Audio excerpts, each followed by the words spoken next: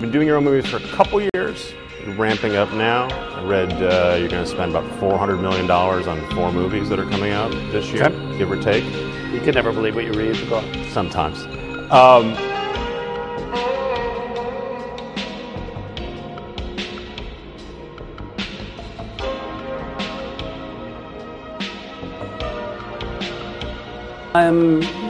What we're really focused on is how do we push the creative boundaries and doing shows that bring people together, are exciting, sometimes they polarize people.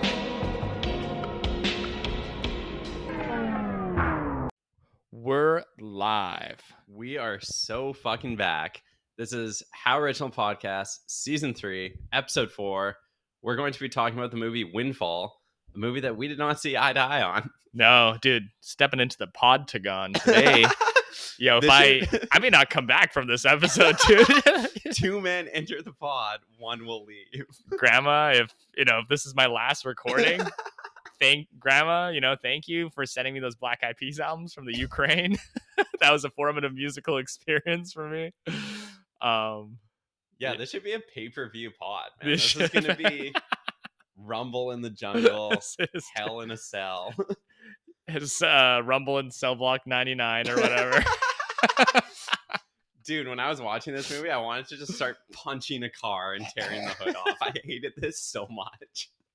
Dude, we're up and at 'em this morning, huh? We're carrying the boats, dude. Oh, yeah. Recording at 11:07 a.m. We're like #Rise and Grind. We're up and at 'em. Carrying the boats. That's a David Goggins. Yeah. Right? Yeah. I was talking to young Michael yesterday. And we were just talking rap. Yeah. I was referencing a few snippets of our conversation. I was telling you he's just discovered Monster by Kanye West. He's in a loop. He's stuck in a loop. He can't stop listening. In a young man's life to just discover like a good posse cut. For sure, man. For sure. Yeah, he's got opinions about the verses. It's a whole thing. Hell yeah. But we were just talking rap, and I was just then we started talking about making fun of David Goggins. And then I was like, yo, some rapper should like drop a hard bar about David Goggins like that. Yeah. I feel like that would go hard. And he was like, no, I think that'd be cringe.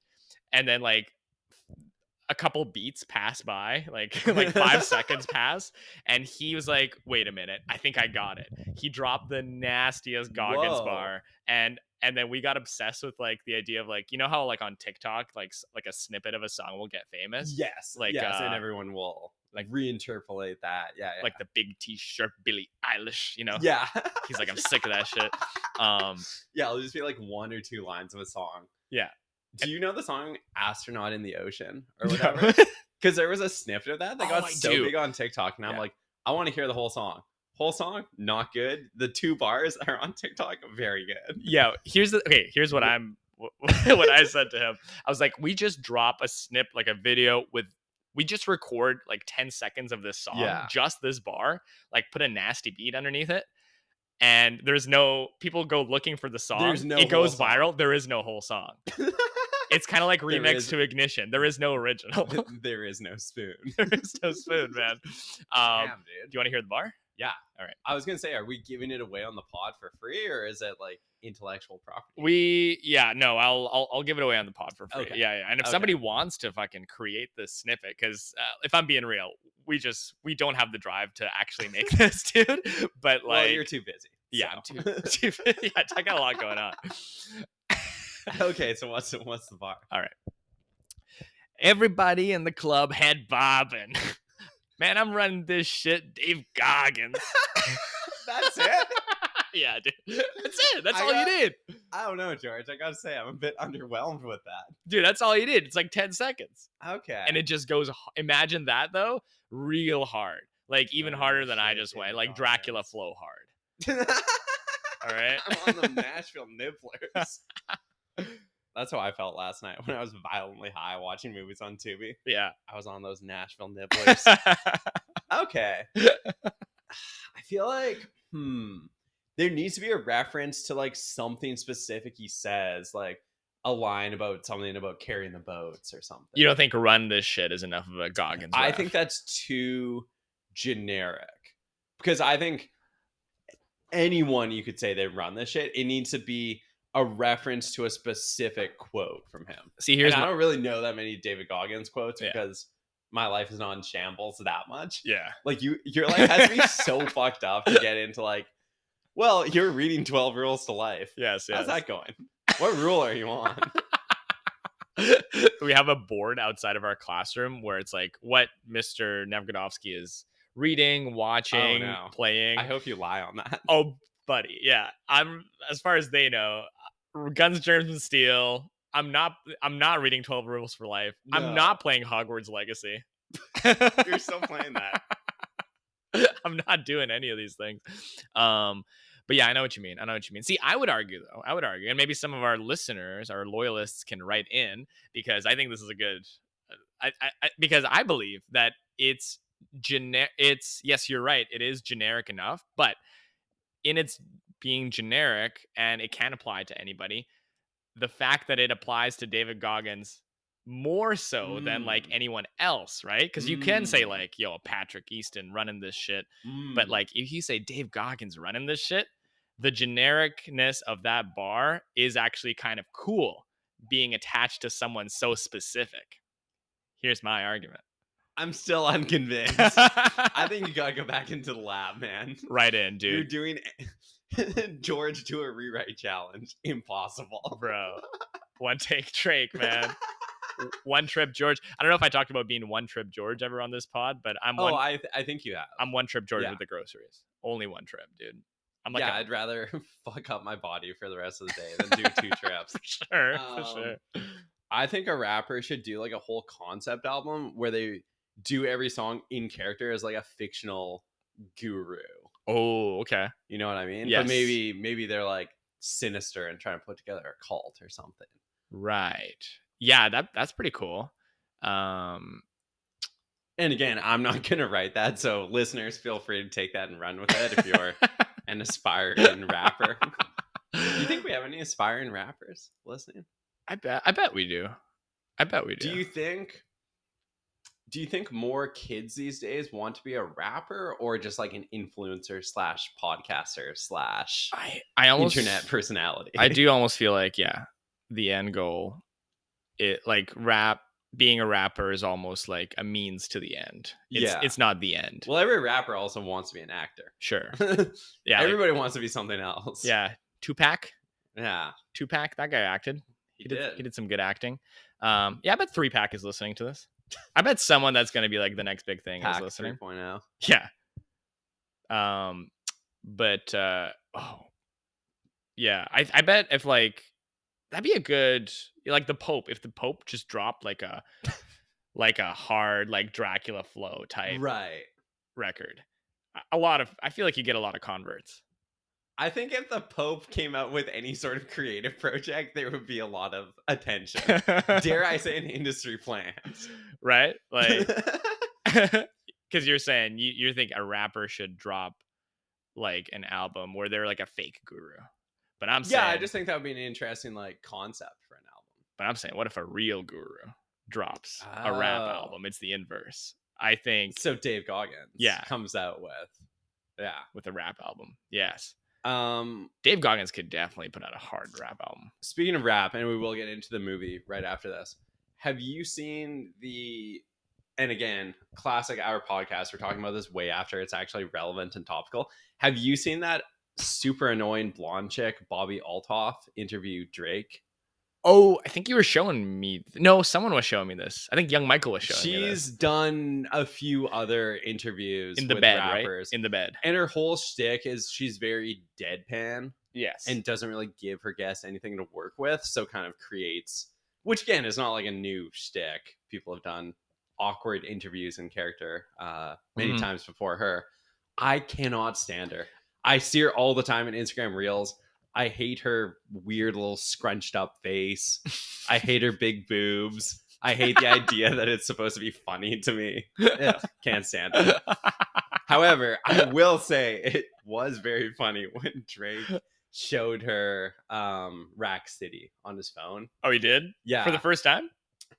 Well, I don't know if she was like in character pretending she hadn't heard it. I also believe that she might not have heard it, but he was playing it off his phone and he was like so into it and doing all the ad libs. That was pretty funny, but I do find her super annoying. That's so funny. You're like, I hate her big boobs. I Her do. hot face. I hate masturbating to her. No, first of all, I don't think her face is hot, hate but it. I do hate her big boobs. I find it very annoying how she's showing off her boobs in every video. That's like, lit. put those away. You know how people have like hate listens? Yeah. You have like hate jerk off sessions? No, You know I what don't mean? jerk off to this woman. I scroll past her on Reels. I'm like, enough. We get it. Her whole thing is she has a miserable little face and she does these interviews. I get it. I just don't like the whole like deadpan thing. Like, no, Aubrey Plaza did it. That's enough. Right. We don't need anyone else to do this. Right. And I feel like some people like Aubrey Plaza are genuinely funny and you can kind of tell, you know. Also, that's my wife. So, yeah. She doesn't know it yet, but that's my wife. Yeah, right.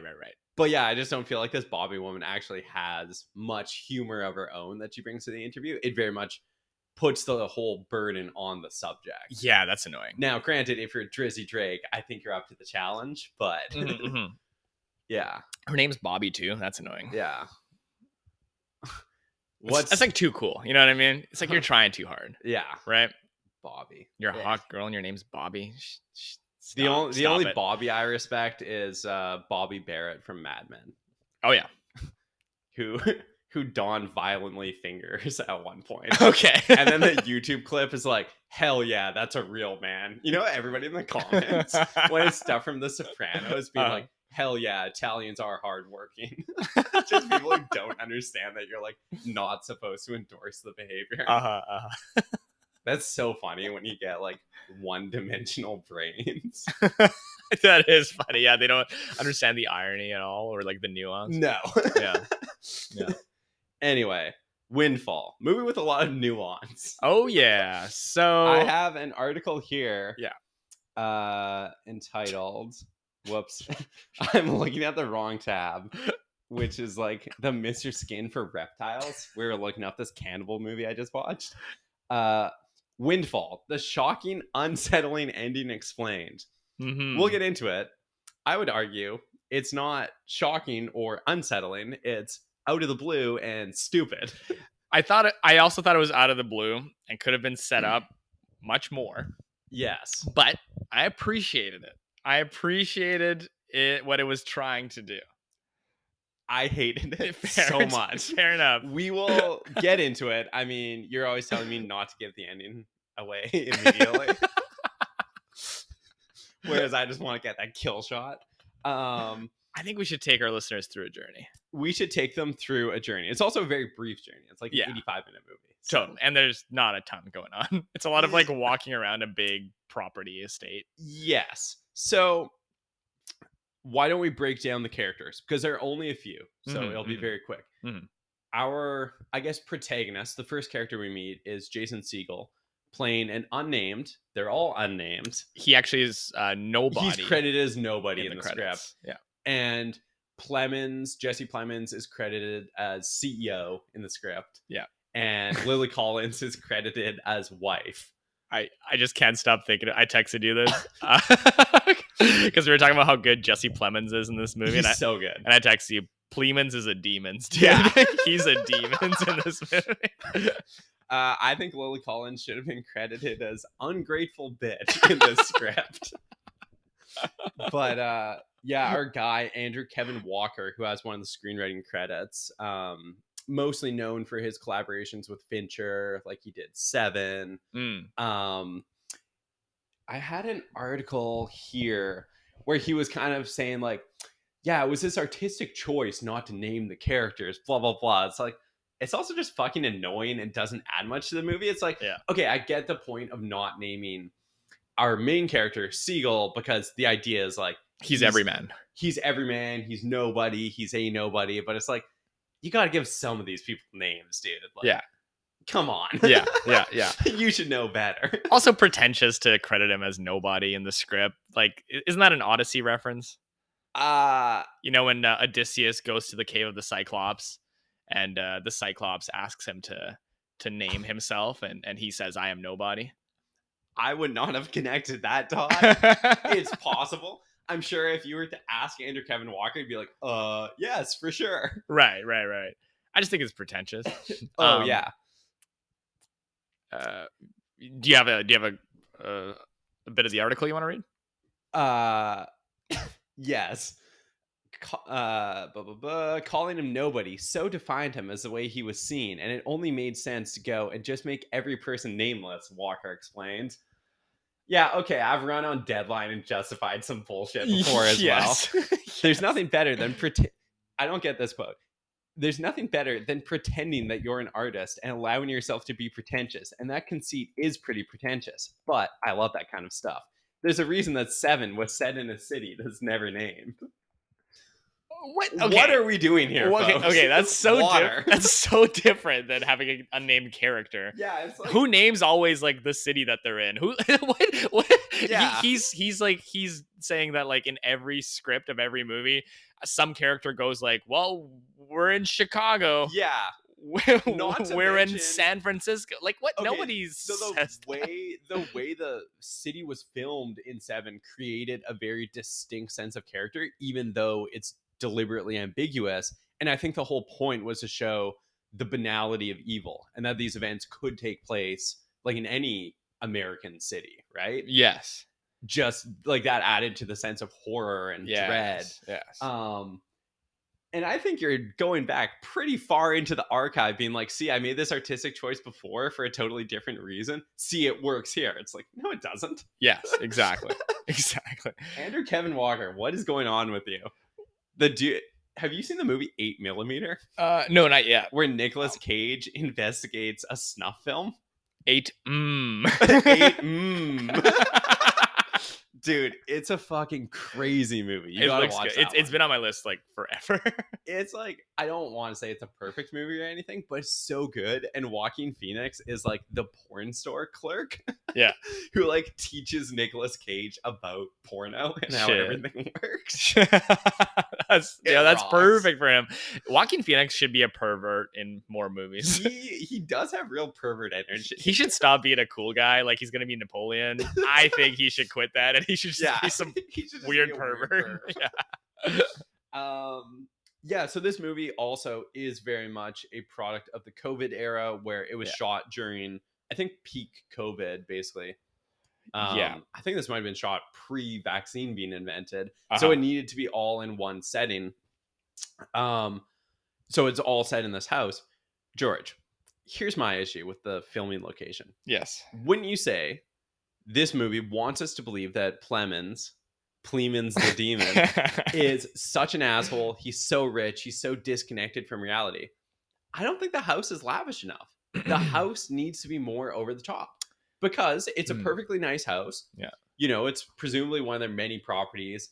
We have the setup like, oh, they're not even supposed to be there. They don't visit very much. But I think Plemons doesn't really come across that badly in this movie. Like, I was kind of sympathetic to him. I'm like, everybody else is an asshole. Actually, I get what this guy's about.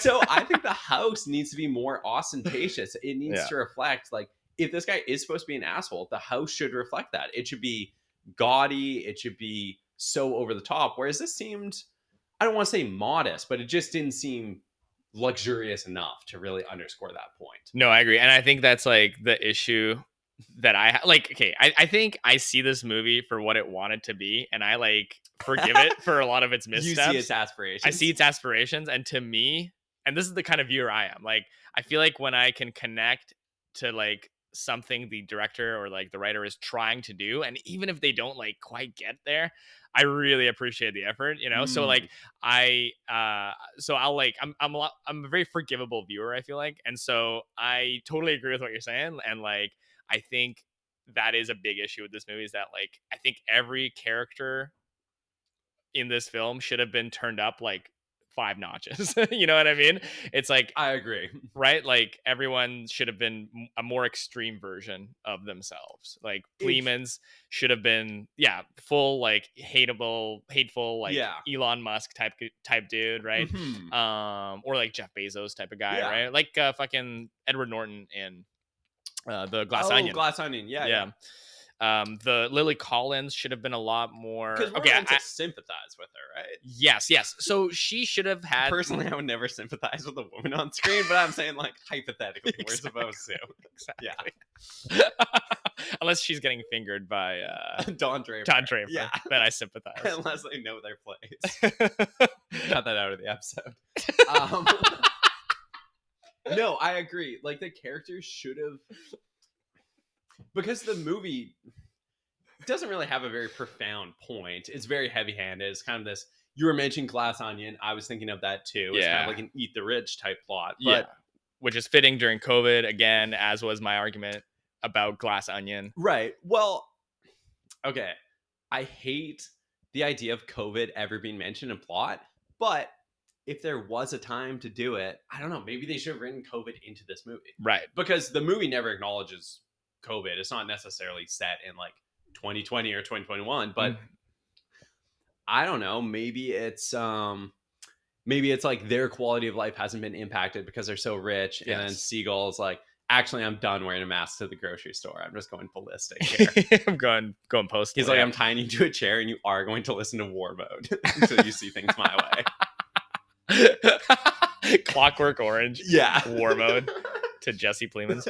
Yeah. But yeah, Lily Collins should have had more main character energy, as the kids say. Right? Yes. Which she didn't. Everyone in this movie was just unlikable in the end. Yes. And okay, so I think there was not enough specific details about the characters' lives outside of the setting that we see in the movie. Because I just need to know more about Jason Segel. I know he's supposed to be nobody. He's supposed to be an everyman, but we need some sort of backstory because we are never given that, right? Plemons speculates, which I guess is shot down by Segel, or at least not confirmed. Plemons is speculating like, oh, you must be an employee who worked at one of my companies and you were made redundant. Like, that's why you're doing this. Or at a company, because I think, okay, so Plemons basically is like a tech guru who invented some sort of algorithm that made a lot of jobs obsolete. Yeah. So and now he's just mega rich. Yeah. And he's like a billionaire. Yeah. And we're supposed to hate him. We're supposed to hate this guy, but he's the most likable dude in the movie. I know, dude. I found myself sympathizing with him so much. I'm like, ugh. Yeah. But you were saying, I think there was some speculation that that's what had happened, but it's not confirmed at any point by Segel, and it's like I just need more because this movie makes a bold choice of opening during essentially a heist or a break-in, and it's like I don't understand who is committing this. I don't understand what the stakes are. Like, why am I supposed to care? Like, if this goes wrong for him, what happens, dude? Like, what is motivating this? I Mandela affected myself because I watched this movie I think like a year ago or maybe even 2 years ago now, and I think you were like, oh yeah, I heard about Windfall, like, is this good? And I was like, yeah, it's pretty good. Like, I remember, I think I gave it 3.5 stars originally on my Letterboxd, and I rewatched it again for the pod, and I could have sworn Jason Segel divulged his backstory, but he doesn't. No, I have this memory of Jason Segel divulging, giving a full backstory. You're remembering a better movie. And again, it's not like I hate it when characters explicitly spell out everything about their backstory and it's a whole monologue. But it's like, we need something. A little bit, at least to get us to empathize with him a little bit more. Right? Because is the thesis of this movie that we're automatically supposed to be on the side of a desperate person with a gun, but because he's robbing somebody very rich, it's like not that bad? Like, is that what we're supposed to think? Yeah. Okay. So we've been alluding to the plot, but let's just go and let's just tell our listeners what the plot of this is. So, nobody, Jay Siegs, breaks into Jesse Plemons' house while he is supposed to be away somewhere else. Like, it's one of his many homes. And I think it takes a minute or two for us to realize, oh, we're witnessing somebody breaking into a house. Yeah, because at first he's just kind of moving around the space and you're thinking, okay. But then you start to see him rifle through drawers and like Yeah. look for things to take. Yeah, it's kind of a clever like hook. Because It's not bad as a hook. because at first we're sort of not sure. Yeah, Yeah. it's just Jason Segel on this like big property. He's opening drawers. Yeah. He takes a piss. And then He eventually throws a glass and it shatters. and that's when we realize like, okay, Yeah. something's a little off. And then so he's robbing the joint. And then all of a sudden, Jesse Plemons and Lily Collins, his girlfriend, they arrive. And I should add, I didn't know when I watched the movie, Lily Collins in real life married to the director of this movie. Yes. Yeah. Do you think this affected? I don't know. Do you think this had an impact on the end product in any way? The director is like, baby, you're so perfect. You should get to do whatever you want in the world of this movie. Like, you're an angel. We can't make your character suffer. You're so perfect. I feel like, I mean, that could have been a factor. I don't know. Maybe he could have been a little harder on her, you Yeah. know, in the filming process, so that Yeah. she did a little better, because she wasn't great, you know. I mean, personally, like, I don't find Lily Collins super compelling as an actress. No, Like, not at all. I know I make fun of Emily in Paris. I have watched a full season of Emily in Paris. Oh, I've watched everything. Yeah. Every single. Have you ever season. seen the movie Stuck in Love? No. With I think you would really like it, actually. You would find a lot of the plot to be like, it would be up your alley. Okay. Even though it's a movie where, like, don't think too critically about anything you're seeing, but it's like, Okay. Lily Collins' character has a romance with a dude who doesn't look dissimilar from Adam Devine. Okay. But her character is like so mean to this guy at first, and he's just like a simp who keeps pursuing her. Oh shit. And then Okay. it's the classic, like, you know, tough exterior but afraid to get hurt, and he like fixes her. Okay. Yeah. Good. Yeah, there's a lot of people fixing each other in this movie. You would love it. That sounds like my speed for sure. Yeah. But yeah, she definitely was not compelling. Very generic. She's perfect for like an Yeah. Emily in Paris type role. Yeah. Just like not a lot of personality. Just deliver lines and Mhm. look cute on screen Yeah. in your little outfits. Yeah. You know, she doesn't have a lot of. She didn't reach. have the Emily wardrobe in this movie. No, she didn't. She She was didn't. much more dressed down. What were the shoes Plemons was wearing? They almost looked like Yeezys. They but thought they were weren't. Yeezys. Yeah. Maybe they were. Yeah. We need to go to like Internet Movie Shoe Database. Yeah. Is there a Mr. Skin for shoes? There's got to be. Well, we found Mr. Skin for reptiles, Yeah. where it breaks down every reptile scene in like every movie. While George is looking for it, I'll read you guys some of the categories I was seeing. So you can sort by category on the side. Dancing with snakes, giant monster snakes. That's what they called me in college. Snake charmers, snake fights, snake people, snake pits, snakes used as weapons, snakes used for comedy, snakes used for food or medicine, snakes used realistically. Realistically. What's a realistic use of a snake? Yeah. Like, you're just walking and you're like, that's a snake. Then you keep going. That's very realistic. That's pretty realistic, yeah. Or like you just don't see it anywhere. Yeah. It doesn't affect your life or the plot in any way, shape, or form. What time are we at? Do we need to cut to break? We do a few minutes here. I just want to read the title of this article. Okay, perfect. Because I found it from High Snubsiety. Yup. Yeezy 500s are the real stars of Netflix's Windfall. So they were Yeezys. They were in fact Yeezys. Oh. Yes. If you're in tune with the latest movie rollouts like I am, you may have watched Netflix's newest movie, Windfall. And if you haven't seen the movie yet, just know you're in for a Yeezy treat. Yeezus season approaches. It would have been funny if Plemons' character had come in just blasting Kanye. Yeah, dude, yeah. See, I at mean, the hey, time- if I was married to Lily Collins in this movie, I'd just have AirPods in all day listening to Kanye, not listening to her complain. Absolutely. Absolutely. We should cut to break and then we'll come back. He's in a monster loop throughout the whole movie. It's just monster. He's like, he's just listening to monster. All right, let's cut to break and then we'll get into the nitty and the gritty Don't and the touch, shitty. don't touch that dial, folks. All right. And we are back. To the window, to the wall, To the to windfall. windfalls down my balls. To the windfalls down. dude. So I was trying to search up Windfall on Netflix. Yeah. Netflix doesn't even stand behind their own fucking movie, dude. I typed in Wind. It was giving me nothing. It was giving me Legends of the Fall. I haven't even typed in Fall yet. Damn. But I knew I was gonna type in Fall. Have somehow. you seen Legends of the Fall? I have, dude. Yeah. We were talking about Legend of the Fall with my coworker the other day. Maybe the hottest Brad Pitt's ever looked. Maybe his hottest. I was gonna say look. he's a beautiful man in that movie. I still think Fight Club probably takes it. Oh, fair enough. Yeah. But yeah, no, this was peak young Brad Pitt. Yes. Legends of the Windfall. I watched it a couple of years back with my parents, and I remember because at the end it's clearly meant to be the same bear from earlier in his life, right? Oh, That yes. kills him. Yeah. I remember, and then it kind of freezes on like him fighting the bear, and my mom's like, "So is that the same bear?" I'm like, "Yeah, thematically it would make no sense if it's not." Like we're meant to believe that. Right. The Chekhov's bear. Yeah, it's like no, it's not a bear, it's the bear. It's The like bear, the yes. closure of coming full circle. For sure.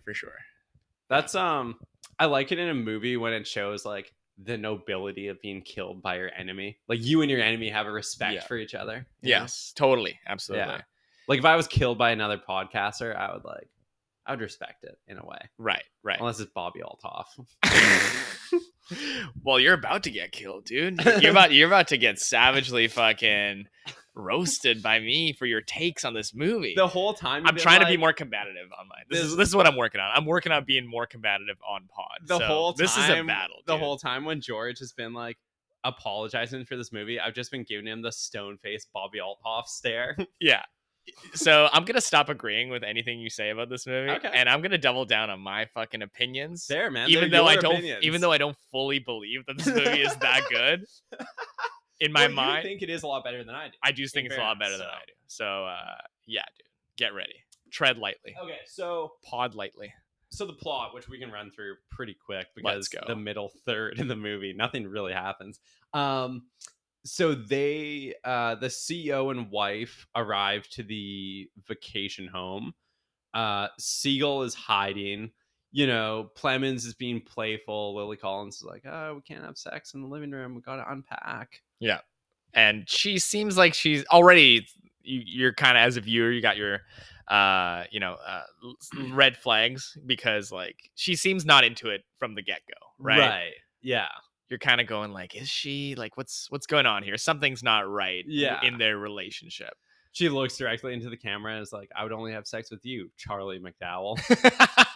Charlie is the director, I think we mentioned.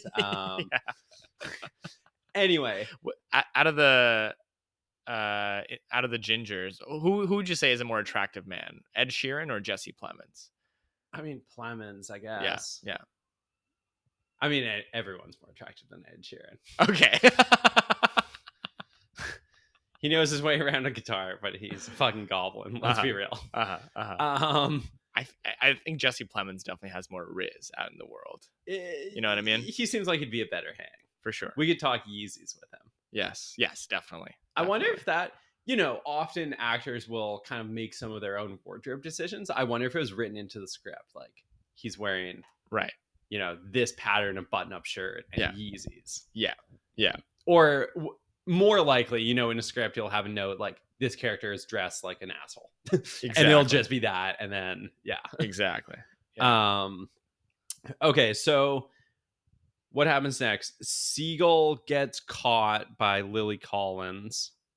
Yes. Like, Plemons goes into another room.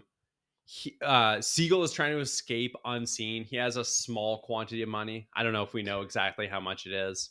Yeah, Yeah, we don't know. But he found some money rifling through a drawer. So he's just trying to escape with the money. If this had gone well, there would be no movie. Yes. Collins catches him and he does like a gesture to her. She's so surprised. She doesn't know what to do. Plemons is kind of yelling from another room. Goes back in. And at this point, okay, here's another one of my many issues with it. Siegel makes them believe that he has a gun, right? Yes, he does, because he's got his hand like on in his pocket, in his back pocket, like, or the back of his waistband. Yeah. Yeah. So look, if I were them reading this guy's body language, how stupid he sounds, Yeah. it's like, show me the gun. If you have a gun, show it to me. Like, Yes. they very readily believe he has a gun. I see. If it was me in that, I see, because what I appreciate about this movie is that it does boy. feel like a realistic rendition of like what would just an everyday loser do if he was robbing someone. He would do basically what Jason Segel does in this movie. And what would like a dude who is getting robbed by this Right. incompetent dude do? Would he risk like calling him out on the no gun? Well- Probably not. You'd probably act like Jesse Plemons is acting, which is like mostly do what he says, but like Yeah. you know what I mean? So like I feel like it was realistic. You know what I mean? Okay, and I guess part of the point is like, even though Siegel is trying to get to him an amount of money that's very large, to Plemons it's really nothing. And Plemons even ends up saying like, no, I'll give you more money at one point, because Plemons is saying like, or Siegel is saying, give me 150, and then Plemons is like, no, that's not enough. You're gonna want 500. Like, we'll do 500. That was a good scene when he was like convincing him that, to, where it's like to rob him Siegel for more. is so fucking stupid and kind of inept and spineless. And like, here's why I felt it was realistic. It was like Jesse Plemons calls him out a few times about like, dude, I'm not getting into the sauna. Yeah. Yeah. And there is the threat of violence of Jason Segel going like, fucking get into the sauna. So like, even though there's no gun, like even getting beat up by Jason Segel would be, you know, it would ruin your day. But are we supposed to assume he's a master of hand-to-hand combat? No, but he's a tall dude, and I guess. and he's a intruder in your home. Like, I guess you would just kind of do what he says, but like reluctantly. I feel like I like the energy of this movie, Okay, which was like just hyper realistic. Here's and another just issue. awkward. If we're to believe this guy is so rich and such an asshole, you're telling me he doesn't have a driver? He has no entourage? It's just them showing up. That was weird. Yeah. Are we supposed to believe that, you know, this billionaire, as the story says, would just drive himself around? Right. I don't know. Like, Fair enough. personally, if I was rich, I would never drive myself. I would always have a driver. Or like a monster type posse. Yeah. You know, he'd have a monster type posse. So an interesting note about rich people being driven. Apparently, one of the things in Succession, a detail that they wanted to get right about being ultra rich, is that when you always have a driver, you don't wear a coat because you're just going from the car directly into a building. Right. So even in some of the scenes where it's like winter and it would be cold outside, the characters aren't wearing coats because they're going directly into the building. They're getting driven right to a door. Oh, that's cool. So I think in an interview, Kieran Culkin was saying like, oh yeah, in an early season, like I was wearing stuff like inside the car, and then I realized like, oh, my character wouldn't be doing that. Yeah. Because he's so used to that lifestyle. Dude, not gonna lie, I mean, not trying to brag or anything, but I kind of do the same thing. When I pull up to the high school where I teach, Yeah. I rarely wear a coat, In dude. the Maybach. And if it's raining like crazy, I only get a little wet. Yeah. I only get a little bit wet walking from my spot in the parking lot to the school. Do you have an assigned spot? I do not, Mr. Blank. But I sort of have an unofficial assigned spot underneath this tree. Like, would you get into it with another teacher if you were a bit late and they picked your spot? No, I wouldn't get into it, but like I arrive at a particular time, and the spot where I park during the time that I arrive is always like empty, basically. Okay. So it's very rare. If someone is in my spot, I'll just like park right beside that spot. So it's like not a big deal. Yeah. Gotcha. But a few people have warned me about that spot. Like they're like, I don't know, I wouldn't park underneath that tree because like your car gets sticky. I still do it though. Maybe these people need to stay in their own fucking lane. I know, dude. Mind your own fucking business, dude. Tread lightly. Yeah. Maybe I'm just built different. I'm not even wearing a jacket right now. Yeah. If you get what I mean. I'm not even wearing a condom as I park this car. Okay, so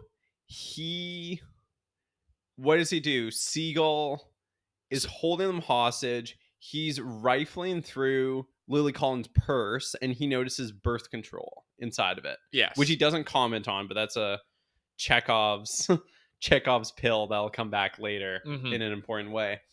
And basically he's saying, I want more money. And they're saying, oh, we must have it in the house. We just don't know where. Like, we're not really here. Well, Plemons is trying to like defuse as well. Yeah. And basically they're like, look, we want to work with you to resolve this. We want you out. Like, we want to give you money. Yeah. You know, they're kind of being the ideal robbery victims. Yes. At this point. Like, they're not scared. They just want to, like, done. Like, they just want it over. They just want him out of the house. Yeah. Which is like, I don't know. I like the realism. I felt like it was true to what would actually happen in real life, which is what I appreciated about this movie up until the end, where he gets fucking oh boy, yeah, fucking dumb, extraordinarily. So, what happens next? So, Jesse Plemons takes Siegel to like his office, and he unlocks a secret compartment. Yes. And he gives him 5 Gs. And we also notice that there are some plaques and like magazine covers of Plemons. Yeah. So he's somebody of note. And I guess like the point of the movie is that Siegel always knew it was a house that belonged to them.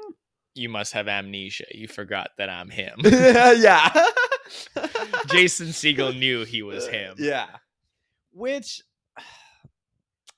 again, the fact that like they're showing up no entourage, we're supposed to believe they wouldn't have a very sophisticated security system, that they wouldn't, you know, build a fucking gate around the house. Like, here's why have a fence. Yeah, you're right. Okay, you're sort of right. Because I was gonna justify it and say like, well, they probably have a bunch of houses. This is one of their homes. It's probably somewhere like way out in the country, yeah, it's super remote, and it's like they don't need that kind of security because like probably no one even knows it's like them who own it, but clearly Siegel knows. So like, this dummy is able to figure it out. Yeah. Then you're right. It sort of would doesn't work make sense. better if like Plemons hadn't been this billionaire. If he had just been like solidly upper middle class. Yeah. Do you think the point of the movie would have been better? Because it's kind of. I almost, yeah, you know what? I feel like they could have found a medium where it was like he was in a position to affect many people, maybe by automating some part of some industry. Right. Like maybe he's about to do that and hasn't done it already. Yeah. Or I feel like they could have found a happy medium. I'm trying to think between what like if billionaire Elon Musk and like just like a successful just like upper middle class, like, you know, what if there had been some sort of backstory where Plemons and Siegel were from like a similar walk of life, but then things had gone well for Plemons and everything had gone wrong for Siegel. And it's like, okay. I just like Robin Williams and Stellan Skarsgård and Good Will Hunting. Just watched that last night. Yes. But like, yeah, just this whole thing about a billionaire. It's like, what are we even doing here? Like, yeah, he didn't need to be the fucking richest man in the world for this movie to work. If the point is to have him be that rich, it's like make it more evident from the setting, from, you know, having an entourage, like all this stuff. And you're right. Well, we'll get to the scene in a little bit. Okay, so basically Siegel takes some money, and at this point he thinks I can just leave now, right? Yes. So because Plemons convinces him like, yes, we saw you, but like there's no security cameras. Yeah. I don't have a gun on the property. And you're free to go. Just take the money and go. We're not gonna hunt you down, and we don't even know, we don't have a picture of you anyway. So you'll be fine. Go. Just leave. However, when does Siegel take the gun that actually was in the house at this point, or does he come back and then find it? I believe he locks them up. So before he leaves, he locks them up in a sauna. Yes. So that'll take them like some time to like get out, and he like barricades the sauna. Yeah. And at this point, we were mentioning like Plemons is like, no, I'm not going into the fucking sauna, and he doesn't know if Siegel has a gun or not, but Siegel's just kind of like, I'm gonna fuck you up in front of your wife. Yeah. Get into the sauna. Yeah. I like that scene where it was like the threat of violence is there, but it still felt like, I don't know, kind of realistic. And so he goes into the sauna, he barricades the sauna, he goes into the house, and I believe, he finds a gun in the house, right? In the office. Because he rifles through the office like one more time. Yeah, he's looking for more money. I guess he's not expecting to find a gun, but he just stumbles across it. So he knows Plemons lied about the gun. He takes the gun. he gets in his car, goes to drive away, and then notices a security camera very close to the house, like directly pointed at him, basically. So it's like, yeah, now there is his likeness is in Plemons's like hard drive somewhere. So he ends up going back and essentially Plemons is saying like, I don't know what the fuck that camera is, like that's not mine, like I can't be held responsible for that. And then Siegel is like, oh, where does it go to? Blah, blah, blah. Plemons is like, this isn't like a 7-Eleven where you can just go in and like pull out the tape in the back. Like that's uploaded digitally somewhere. Again, like, why are you looking at me? And so the solution they sort of come to together is like, and which is, I like this. We talked about the scene already. Lily Collins and Plemons are kind of like, well, what you have to do is like, you need to rob us for so much money that you can just like start a whole new life. Yeah. And so we're going to give you enough money so you can start a whole new life. Again, they just want him out of there. They don't want any trouble. So yeah, and at first he's like, I don't know, 100K or something. He's like 150. It's like under 200K. Yeah. And Plemons is like, you're going to need way more than that to just like disappear and live off this money for a long time. So they end up going to like 500K. Because then Siegel goes to like a mill. Siegel tries to go to like 5 million or something, and Plemons just laughs. It's like, no, what the fuck are you talking about? He's like, no, it's gonna be way too heavy. Yeah. I can't even like take out that much money without it being sus. Yeah. Yeah. Well, as we've seen from some heist movies, Triple Frontier, yes. Money is very heavy. That's right. So you can ask for any amount that you think, but are you going to be able to carry it? Yeah. People forget that you get encumbered, like in Skyrim. You know. Yeah. You pick up a lot of shit in just Skyrim, like in Skyrim. You start getting encumbered, massively encumbered. You start moving slower. It's not a good scene. Your character starts walking like he just shit his pants. I'm moving different until you get to a vendor and you can sell some stuff. Right. Of course. That's the play. Of course. I've never played Skyrim. I know it's good. People love it. There's a new game that just came out, which is getting some buzz. A highly anticipated game from the creator of Skyrim. Basically Skyrim in space. Okay. And it's like, it's been in development for like a decade. Development hell. And it's been, I don't know if it's development hell, but it's just been in development for a long time. And people have been like anticipating this game like crazy because like it's the maker of Skyrim. Like, and it's like Skyrim in space. Sounds amazing on paper. And apparently it's just terrible and boring. Paper, that sounds good. Apparently it sucks. Shit sucks. Not good. So at this point, the idea is they're going to give him a lot of money. Plemons calls his like bank or money manager or whatever. And what happens? Essentially, he's creating a story where it's like, I think his ex-wife or ex-partner, he's like, oh, I need to give her some money. Like, that's why I'm asking for this big sum. Yeah. I need this quick. And essentially the person on the other end of the phone, because again, we're still, as the viewer in the house, you know, it's all in the house. The person on the other end of the phone is like, well, the earliest we can give it to you is tomorrow. Like banks are about to close today. It's, you know, late in the afternoon. We just can't do it today. Yeah. So already it's like, okay, now Siegel is going to have to stick around until the money arrives. Right. Which kind of takes us into the doldrums of the second act. Yeah. Where essentially they're just talking. The movie, I guess it does this intentionally where it just like is aggressively boring for like 40 minutes. It's so long that it's just kind of like nothing more is happening. It made me laugh. Like because they're basically there is one chase through like the orange grove on the property. Plemons and Collins try to escape and Siegel chases them down, like tackles Plemons. Yeah, what a riveting sequence that was. Wow. And then once he's got him and he's got a gun, they know he has a gun at this point. They have to wait till tomorrow. They're just like trying to, drag the minutes out. They're just literally walking around the property. They come to this like little Japanese Zen garden that Plemons has, and they're literally going like, "What do we do?" Like, none of the literally. It's like all the characters are bored in the movie, which is so funny. You know the movie is not going well when the characters are asking each other, "What do we do?" It's in the script for like it's like, Jesus Christ, guys. So we learn a little bit more. This couple is trying to have a baby. Yeah. Or so we think. Yeah. But then we also flash back to, wait, why was there birth control in her purse if they're trying to have a baby? And we get the impression that he wants to have a kid more than she does.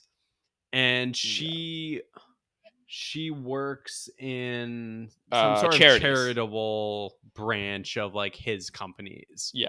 Or sitting on like an advisory board for him. So through like innuendo basically and like piecing together bits and pieces from some of the conversations they have during the second act, we can sort of piece together as the viewer that like, okay, she married him basically for the money. Yeah. She doesn't love him necessarily, and she doesn't want like to have settle down and like have kids with him, so that's why she's got the birth control in her purse also, and she's gonna divorce him at some point after like she's milked him for enough. She's a cold, calculating social climber. Exactly, that's what she is. How dare he be such an asshole and give her a life she never dreamed of and want to have a baby? He's such a monster. Yeah, there was like a dumb conversation where he like talks about how he paid off her student loans or something.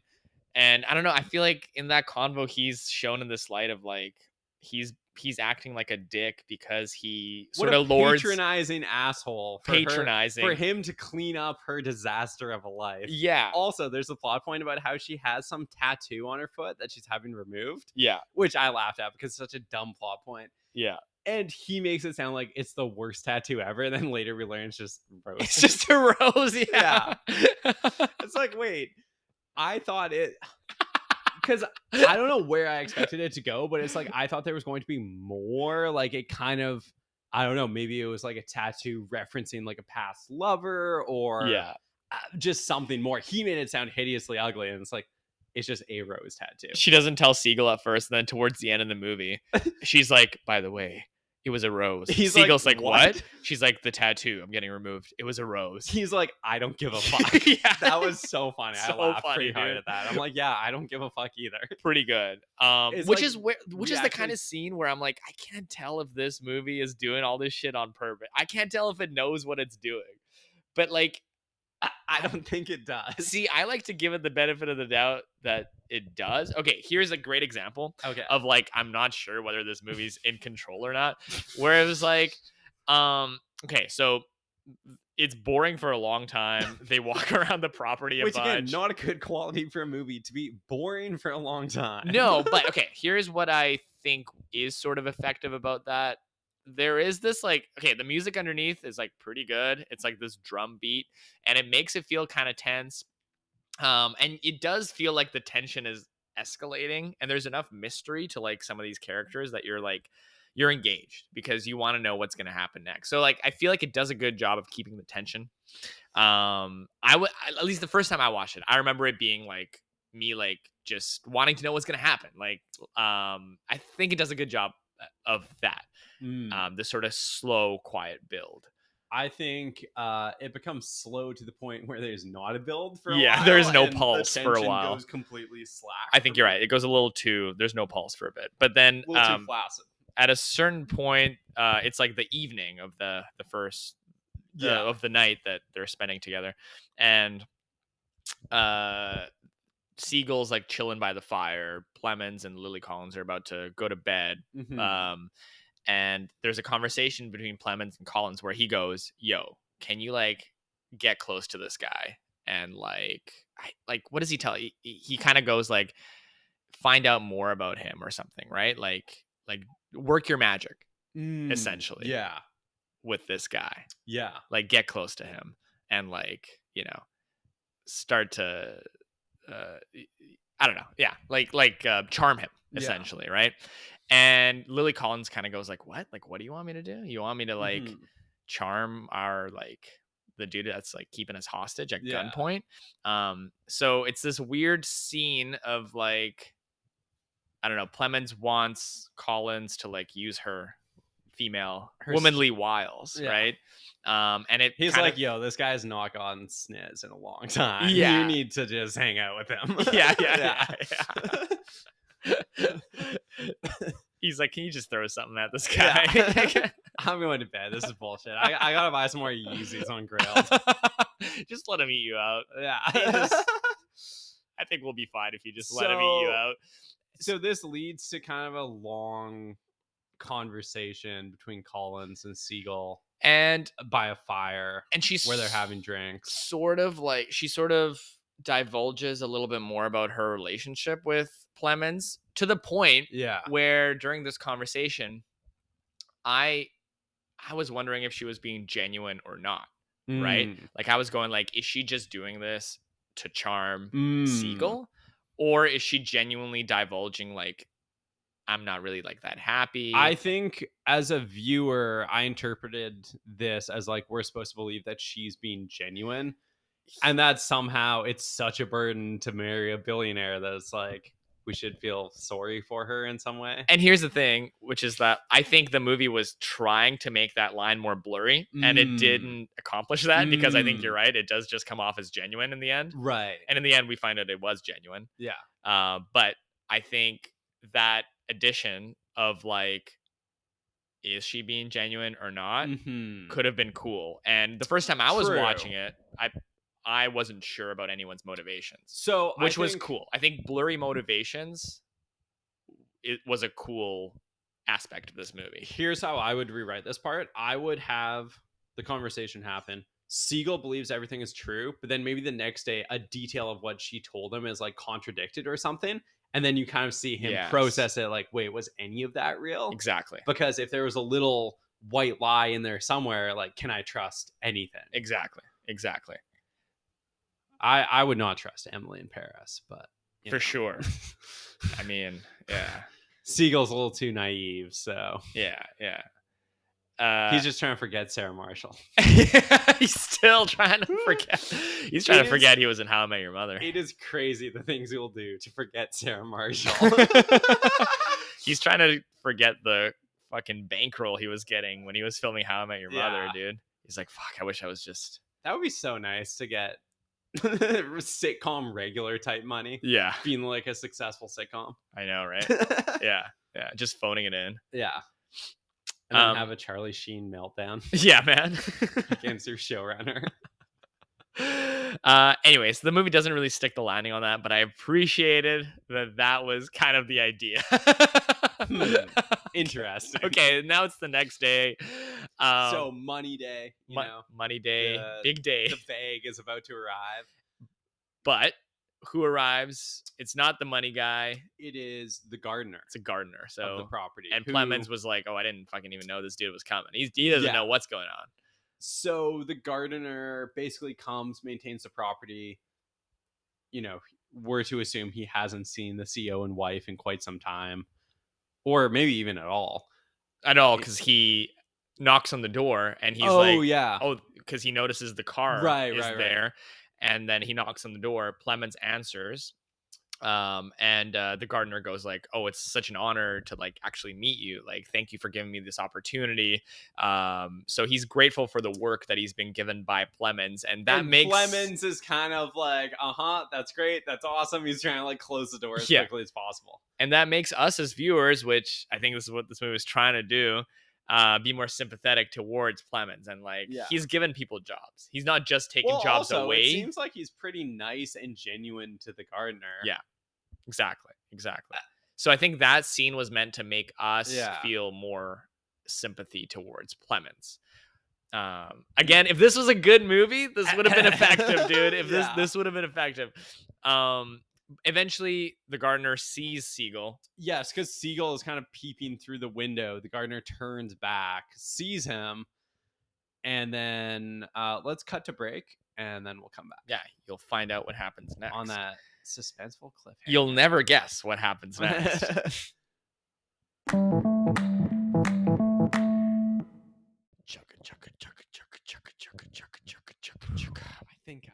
think I can. The train's coming home, dude. The train's coming into the station. We're carrying the boats. We're riding the train. Yeah. Okay, so the gardener sees Siegel.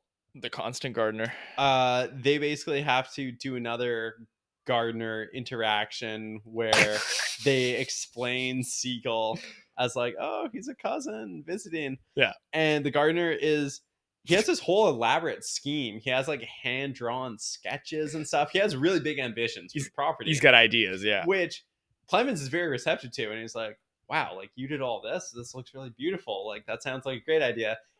And then for some reason, he needs a signature. I'm not quite sure about this part. He's like, I need you to sign off on this. Yes. So there's like a little, he just needs a signature from Plemons, then he can run rampant and do his whole thing. Yeah. Yeah. And Plemons, I believed it. It was a little strange, but I bought it. So the whole thing is basically contrived so that Plemons can write a little, well, we think he's doing a signature. He actually writes call 911. Yeah. And then Siegel is rushing them back into the house, the CEO and the wife saying like, we need to go. Siegel's looking out through the window. He sees the gardener walk away, look at this note. He runs outside, pulls a gun on the gardener, and basically says, like, you need to come into the house. Because the gardener looks at the note, does like a spit take. Yeah. Like it would have been funny if he'd done a literal spit take, just drinking cold brew. Like, yeah. Drinking Modelo. Yeah. Why? Because he's Mexican and gardener? No. Why would that person drink Modelo, George? I don't know. Why would that person specifically drink Modelo? It's just a character choice, Patrick. I don't know. Maybe I was at Kitsilano Beach last night and I heard, and we were vibing with this Mexican cookout that was happening right beside us. We were at the boathouse, me and Amanda. I was going to say, when I go to your script table reading this coming Friday, I hope your script is full of choices like this.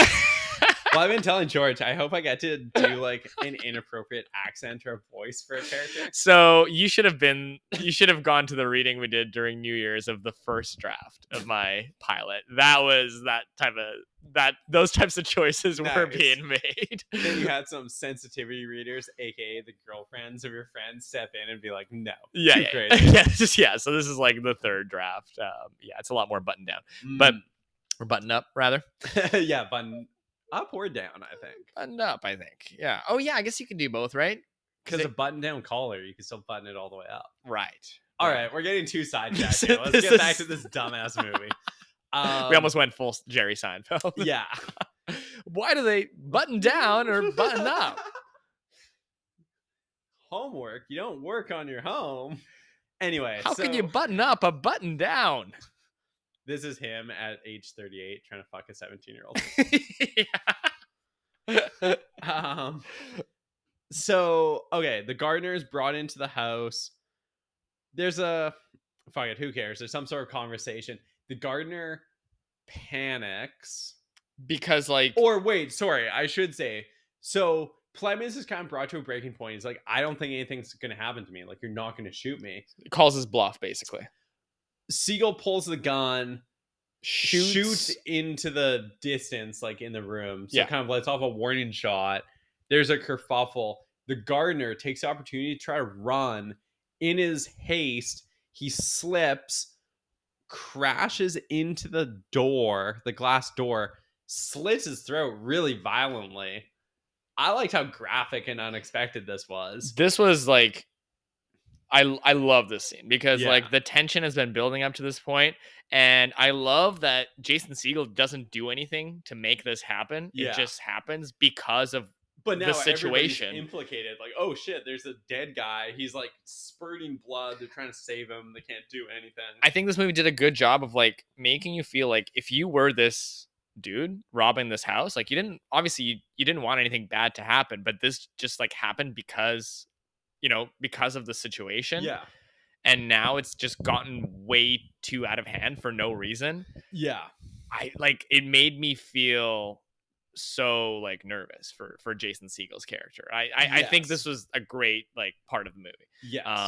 And everything else that followed like had a lot more weight to it because now it's like, well, everyone is implicated and there's sort of like there's no escaping this at this point.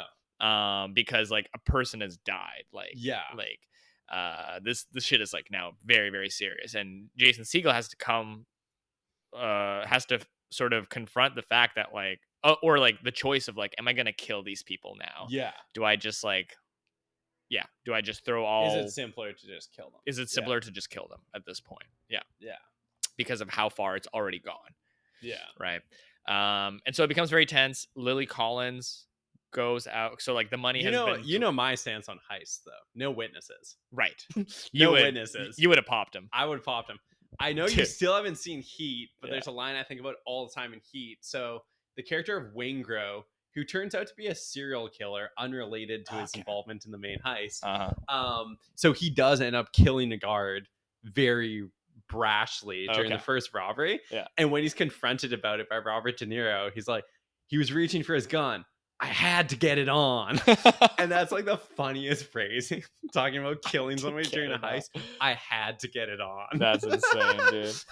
So that's me during a heist. I had to get it on. You ever listen to the 50 Cent song, How to Rob?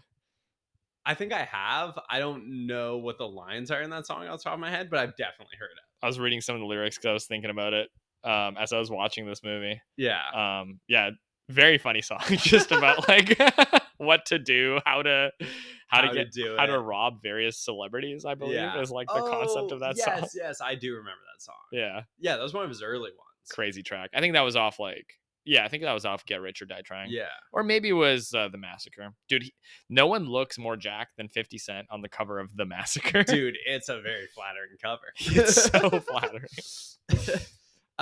Okay, so what happens at this point? So this leads us almost up to when the money is actually delivered. Yeah. We can just skip to that, I think. So like he ties them up basically at this point because now he's like, do I kill them or not? And then he unties Lily Collins to go and pick up the money. And as she's picking up the money, she sort of considers, I guess, like making a break for it with the money herself. We see a close-up of her shoe like on the threshold of the home, kind of. Yes. A shot that comes back a few times. Yeah. And I won't skip ahead here. Keep going. So she goes to pick up the money, picks it up, and she sort of lingers, and we're sort of made to believe like, so she's thinking about just like making a break for it herself, just like leaving Plemons, leaving Siegel, running off with the cash. Yeah. But she doesn't do this. She brings the cash back into the house. Mm-hmm. Probably out of fear, she doesn't do this, right? Because she could have easily just done this and done what Siegel is doing, which is like just leave, start a new life for herself. She doesn't do this. She's maybe afraid or whatever. Yeah. Doesn't have the nerve. Goes back to the house, gives the money back, gets tied up again. Okay, now I gotta take a look at my notes. What happens? So Siegel reveals to Plemons that the wife has been taking birth control the whole time. That's right. And is not trying to have the kid. So he kind of pits them against each other. Yeah. At this same time, though, Lily Collins has found a jagged shard of glass and is cutting herself free, unbeknownst to Siegel. Yeah. They have the conversation about it was a rose. What? The tattoo. It was a rose. Siegel's like, I don't give a fuck. Yeah. Which is very funny. Yeah. To have this like deluded narcissist be like, actually it is meaningful if I reveal what it was. Like, who fucking, like, somebody has died. We don't give a fuck about your tacky tattoo from when you were like a 22-year-old tramp. I'm sorry, we just don't. Exactly. Which is why that's the movie being in control, dude. It's self-aware. Of course he doesn't care. Why would we care? George, this movie's so dumb, but I do respect that you're still trying to go to bat for it.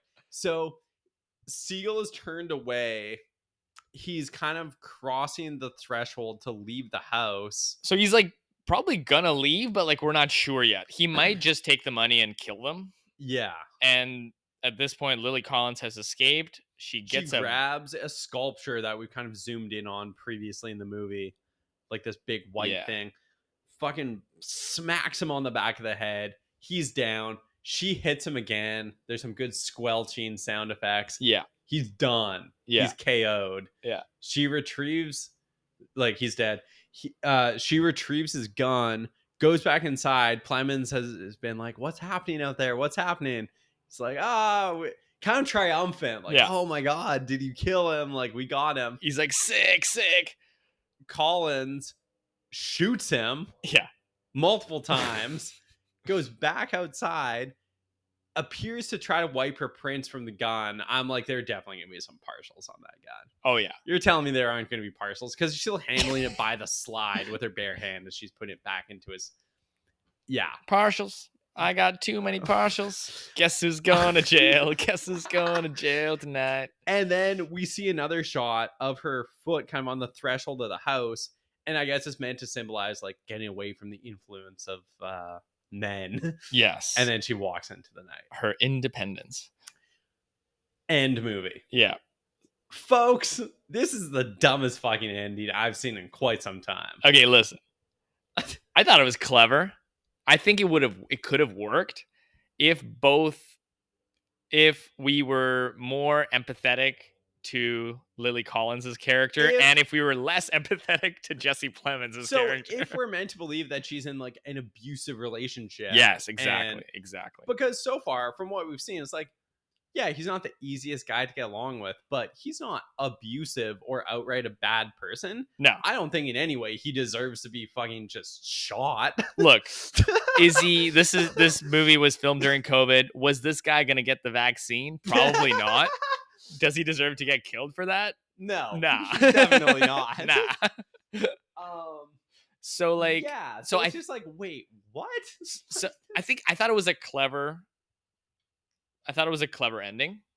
And I like the idea of it. Whereas I thought it was not a clever ending, and they'd kind of written themselves into a corner where it's like, well, we need something shocking and provocative for the end. Yes. Maybe she kills him. Yeah. It was a cool, like, it was like I a don't short. buy that at all. It was a short story type of ending, right? But we're supposed to believe that she. Sorry to cut you off, but I'm supposed to believe that she resents him and hates him so much that she's going to kill him in this circumstance. It makes no sense, which is what I'm conceding. I'm conceding it makes no sense with their characterizations, which is why I think, she should have had more main character energy. Plemons should have been more of the villain. I just think every character should have been turned up like 5 notches. Or, okay, here's what I think would have made sense. If she had somehow knocked him out, put the gun in his hand, called the police, set it up so it looks like Plemons did all that stuff, and then made off with the money. Sure, yeah. I just think killing him abruptly in cold blood is like, wow, worst wife of the year award. Yes, yeah. Worst cinematic wife of 2022. Totally. Or maybe she wouldn't have, not main character energy for her, but maybe more villain energy for her. Maybe even more like cold-blooded social climber energy from Collins, right? Right. Because like it just seems so out of pocket for her to do this. It seems so abrupt. Yeah. But I appreciated the idea, man. I was a very forgivable viewer with this movie. I think it's because I saw this guy's first movie and I really enjoyed it. I might be in love with Lily Collins. I might be in love with Emily. That might be complicating things here. Yeah, I still give this movie like a 3 stars. Wow. I enjoyed the ideas that it had, and I like the tension. These are my 2 things about it. I toyed with giving this movie even 1 star, but I'm like, no, it's more competent than 1 star. It's 1.5. Yeah. I think it does enough right. I think the tension successfully builds. I think the way that it portrays the robbery so realistically was commendable, and added to like the tenseness. And as I said, I appreciated the ideas of the characters and the ending enough to give it like 3 stars. Right. That's so and the acting was good. The acting was good. I just think one of the main issues is that every character, even up to the end, is really such a cipher, and we just don't get enough specifics about them. Totally. And I just don't buy that Plemons is such a bad guy with such a negative impact on society at large. Definitely. I agree. I just really need to know a bit more of the motivation of Siegel as well. I don't need a whole backstory spelled out, but it's like, I need to know something. I need to know how he arrived at picking this house as a target. Yeah. Are we supposed to believe at the end when he says like, I did want to be you for a day? Right. Because his whole outburst about like, I wanted to, see if you were good, this would make sense. That whole thing is so overwritten. Also, we didn't get to it, but earlier in the movie, we have a scene where Plemons is meant to look very villainous, saying like, it's actually hard to be a rich white guy these days. Like everybody wants your downfall. Oh yeah. It's like, That was. Are we supposed to believe anybody would actually say this? Yeah. Or, like, it's so on the nose. So that was very on the nose. this movie, although I do think there are some good ideas here, there's just exposition that's so on the nose and so brutally clunky. Yeah. Yeah. No, this is what I feel like. This is one of those things where it's like, what do you prioritize from a movie? And I feel like I prioritize intention sometimes over the product, the final product. Yeah, I mean, I definitely can forgive some clunky execution if I just think the idea or the vibes are redeeming. Yeah.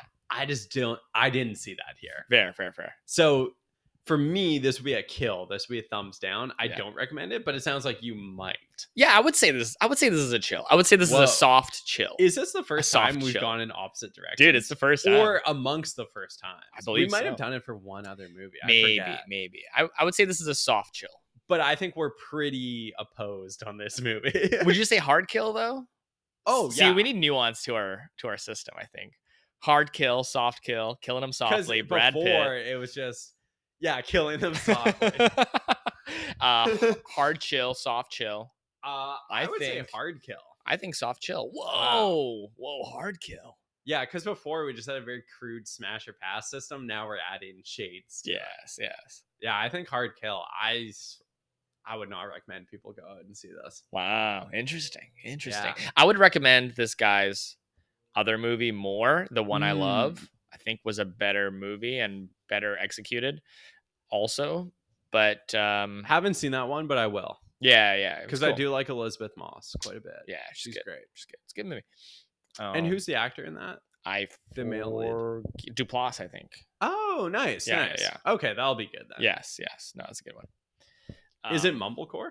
Not quite, but it's also like a bottle movie that takes place in one remote location. This guy loves a one location. Dude, he loves it, man.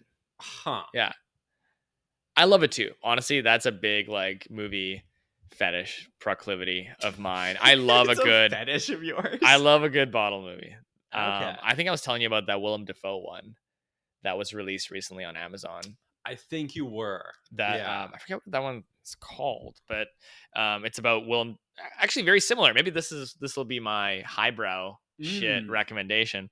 I don't think I've recommended it before, but so this I think is an Amazon original, which are much better than Netflix originals. A cut above. Yeah. So No Willem Dafoe, similarly to Siegel, is a robber who robs this like rich art collector, and as he's trying to escape with like the loot, he gets locked into the house because he fucks up the security system. Telling me about that, and he can't leave. So he's stuck in this house, and like the security system is connected to like everything in the house because it's all like digital, right? And it's broken, and so like the temperature is all fucked up too. So in the beginning of the movie, the temperature starts climbing, like getting higher and higher and higher and higher, until it gets like crazy hot, right? Like almost unbearably hot, and then at about the halfway point, it does the opposite, where the temperature starts getting like insanely cold, and he has to like survive the conditions of the house. And like this sounds both entertaining and very dumb, just from like the elevator pitch. I'm willing to hear it out. You know what? It's not as dumb as it sounds. I would say. The movie really like is a super thoughtful movie, and you could tell like a lot of like almost like allegorical ideas were put into this film. So the things that seem stupid as I'm explaining it actually feel like, I don't know, like they have meaning behind them. Right. Okay. Okay. I'm still trying to find the fucking title of this movie. Looking up Willem Dafoe's filmography now. Yeah, but that's a much better heist gone wrong bottle movie that takes place all in one location. It's called Inside, that movie. Inside. Yeah. Not Inside Man, just Inside. Inside. A man who is inside. Yeah. Cool. Yeah, I'll have to watch that. I do like Willem Dafoe quite a bit. I think you'd like it. I guess my recommendation, which is not like you must go out and see this movie, but I did enjoy it, Infinity Pool by Brandon Cronenberg. Oh, yeah. Which I finally watched the other night. not as good as Possessor. And actually, so I do like the way Brandon Cronenberg does special effects and visuals, but I did find some of the trippier sequences in this kind of resembled some of the trippy sequences from Possessor. Mhm. Like, I think they needed to be a little bit more differentiated. Like, I see what he was going for, but I do think he kind of leaned almost a bit on some of the stuff he did in Possessor, but very intriguing premise. Well done. It's like a 3-star movie for me. I also rewatched the senior Cronenberg's Crash from '96. One of the most deranged, horny movies of all time. It's demented. I highly recommend everybody go out and see that if they haven't. This is where like the dude gets obsessed with like fucking crash victims or something. Yes. Yeah. The idea of car crashes and kind of destruction as a catalyst for sexual activity. Cool. And kind of like, I think the Ebert review said like, it's a movie about a fetish that just doesn't exist. And it's like, I would argue every fetish probably exists. I think you could probably find people online these days who are like, we're genuinely into this. But the way it's depicted in the movie, it's like almost kind of a secret society. Okay. It is so wild. Right, I would like highly recommend it. Yeah. From the horny era of James Spader, when he was just, James Spader Fox. What can I say? That is truly a great movie. Also filmed in Toronto. I think my review for it was 4.5 stars, and I said least deranged Toronto enjoyers. Another movie that I thought was pretty decent, which is a new horror movie from 2022. It's like a slasher movie about like truck stop prostitutes, lot lizards, if you will. A genre that I'm obsessed with. The idea of lot lizards is fascinating to me. It's called Candyland. It's pretty good. I think there are like some missteps, but I do think it's like a fun premise for a horror movie. And like some interesting stuff that goes on. And that was on Tubi, I believe. Yeah. I'm reading the Wikipedia entry for Infinity Pool. It says Cronenberg developed the story from actual experience he had on unsatisfying vacations. What the fuck? This is a wild boy. The description of unsatisfying vacation. How unsatisfying could a vacation be? For you to write a dystopian science fiction. Actually, there's some interesting stuff about the rich not facing the consequences of their actions in this movie that I would say is much more nuanced than something like Glass Onion or Windfall. White Lotus does this well. Have you watched White Lotus yet? I have seen the first episode of season 2. Was not pulled in very much. I need to watch season 1. I think you should watch season 1. Yeah, season 1 instantly pulls you in. Yeah. What time are we at here? We're at the end, baby. There we go. Oh yeah, perfect. I think that's pretty much it. Oh, one more recommendation. This is on Tubi. It's called This World, Then the Fireworks. It's starring Billy Zane and Gina Gershon as incestuous lovers. Whoa. And it's adapted from a hard-boiled Jim Thompson short story, who most famously wrote The Killer Inside Me. He was a pretty interesting figure in literature. The movie is unhinged, big choices, doesn't really work overall, I would say, but just so stylish that it's like, it's crazy. Undeniable. Yeah, it's something. I don't know if it fully works as a movie, but yeah, that's called This World, Then the Fireworks. That's a pretty fun, over the top, like hard-boiled story. Good title. Yeah. Okay, that is it. We don't know what we'll be watching next. We never know. You need to hurry up and watch The Idol. I'm going to tell Ty to watch The Idol. Just tell me when to have it done for. I was going to say, give me a deadline. I was talking to Ty, and he's also like, I just need a deadline. Yeah. So we need to book something in with those guys. Yeah. So maybe not this coming weekend, but the weekend after, I think. Sure. It would be fun to do that. Yeah, for sure. And also, it doesn't take long to watch The Idol because it's just 5 episodes. 5 that are episodes. each like an hour. Right. So yeah, I'll start that. Yeah. All right. Okay. That's it for us, folks. I'm gonna free dive now. I'm gonna go 100 meters below the ocean. So Gulp, gulp, gulp, gulp, gulp, gulp. That's how I end every episode now. I just free dive away. And I'll be your safety diver, I guess. Yeah, perfect. Okay, you gotta come rescue me, dude. I'm about to black out. All right. Bye. Bye. Oh no, Pat! Oh God! Oh God! No! No!